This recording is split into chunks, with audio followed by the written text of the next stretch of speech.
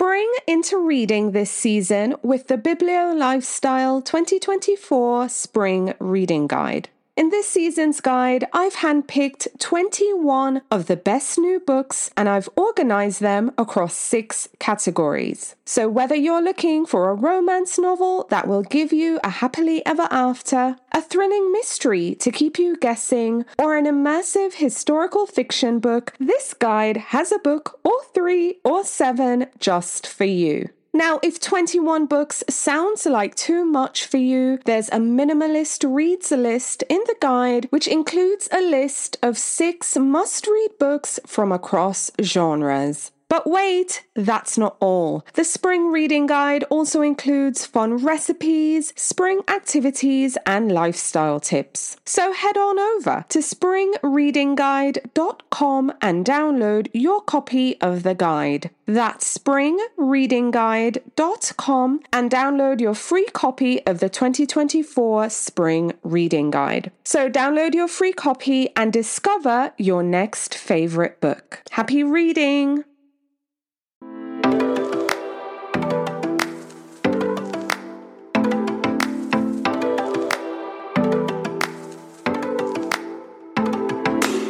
Hello, I'm Victoria from Biblio Lifestyle, and you're listening to the Reader's Couch podcast, the show that will help you bridge the gap between living a full and busy life to one where you're reading, learning new things, and having fun. It's Throwback Thursday, and in today's episode, I'm sharing an interview I had with author Katie Lowe to talk about her debut novel, The Furies. Stay tuned. So I have a quick question to ask you. Have you ever thought about starting a reading habit? Or maybe you're a once in every blue moon type of reader, but you want to be more consistent and maintain a reading habit. Or maybe you're an avid reader, but you're interested in having a more intentional and fulfilling reading life. Does that sound like you? If any of those scenarios sound like you in even the slightest, I want to invite you to take the What's Your Reader Type quiz. It will only take 60 seconds of your time and you'll discover your reader type. But most importantly, you'll get the resources you need to start reading, maintain the habit, and get intentional. So visit readertypequiz.com. That's readertypequiz.com. It will only take you 60 seconds and you'll discover your reader type and get the resources you need. So whether you're an aspiring or avid reader, go to readertypequiz.com, spend 60 seconds and take the quiz that will help you get clear on where you are right now and what you need to do to live your best reading and literary life yet. Well, hello there and welcome to another episode of the Reader's Couch podcast. It's Throwback Thursday, and in today's episode, I'm sharing an interview I had with author Katie Lowe to talk about her debut novel, The Furies. This interview was recorded in September 2019, and the book was published in October 2019. Since then, Katie has published her second novel, a psychological thriller entitled Possession. The Furies is an atmospheric debut that tells the story of a girl trying to fit in, but she ends up getting entangled in witchcraft and murder at a private British all-girls school. When this book was published, I actually remember it receiving mixed reviews, but I really enjoyed it. And when I revisited my reading journal, I saw the words dark, thrilling, atmospheric, coming-of-age story. So I hope you enjoy this interview with author Katie Lowe talking about her debut novel, The Furies.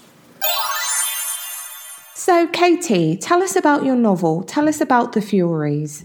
So it's about a girl who joins a private school after an accident which unfortunately leaves her with a huge amount of compensation, but some troubles at home. She joins the school and, very quickly becomes friends with some of the girls who are, not necessarily the cool kids, but they're a little bit outside of, outside of the popular sort of remit, if you will. They are part of some advanced study classes in what kind of falls under art, but actually it includes myth and kind of ancient history, literature, that kind of thing. And they get kind of a little bit too into it. So soon enough, they're using things like the myths of the Furies and ancient paintings to justify kind of going up against what they see as the crimes of the patriarchy, but actually it's just on a much smaller scale. It's kind of what's going on in their own lives.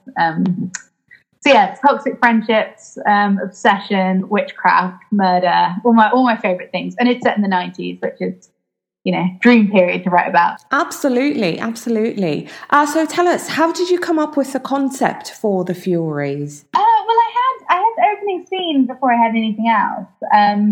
It starts off with a girl on a swing, and she's dead. There's no clear cause of death. And I had that before I had anything else, to go on. And then, after a while, I realized I wanted to write about teenage girls from that kind of perspective of the teenage girl. And to me, I think culturally we kind of tend to maybe dismiss teenage girls a little bit. There's a sense that their music is bad, the films they like are bad. When you look back at things like the response to Twilight, for instance, there was such a lot of vitriol in there. There's that kind of that dislike for the things that teenage girls feel passionately about. And I kind of wanted to write a book that was, from the perspective of those teenage girls, where they are angry and they're feeling all their feelings, and kind of treat it, head on. So go into that coming of age story area, but do it, with a kind of seriousness rather than, maybe joking about it or, kind of glossing over some of the dark parts. It's very much a, kind of dark side of teenage life, I would say. Yep, this was definitely darker side of female friendship for sure. But Katie, tell us about some of your favourite local bookshops, favourite indie bookshops. Oh God, I mean, definitely. So the Falmouth Bookseller is beautiful. It's this tiny little bookshop, a real indie, and it's just gorgeous. I know they do events and stuff. I don't live locally to it, so I've not been to anything of theirs. But there's a little gin palace next door, the kind they had in the 20s there. So they do events with the support of the gin palace. I spent a lot of time in Paris last year, which was amazing. And so obviously, I was kind of in and out of Shakespeare and Co. On a nearly daily basis. It's such a beautiful bookshop, and it's just so atmospheric. So that would also kind of appear pretty high on my list, I would say. Absolutely. I love Shakespeare and Co. Just simply iconic. Love Paris as well. But Katie, getting back to your book, getting back to the Furies, what are you hoping that readers might think or feel after they've finished reading your book? Oh, that's such a good question. I would like them to feel a little bit not empowered. I feel like that's almost like too nice a word for it, but it's very much a book targeted at women, and I'm not saying by any means that the things that girls do in the book are aspirational or in any way to be followed. It's not that kind of book, but I'm doing a PhD on female rage at the moment, and I think the anger that they show and the way that they kind of, accept that anger and they use it, it's something that we're seeing across the culture with things like Me Too. So I think I would like people to kind of come away thinking, I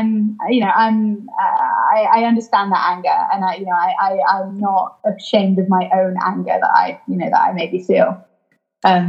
It's maybe a little bit dark, but Katie, thank you so much for speaking with me. Pleasure. Thank you so much.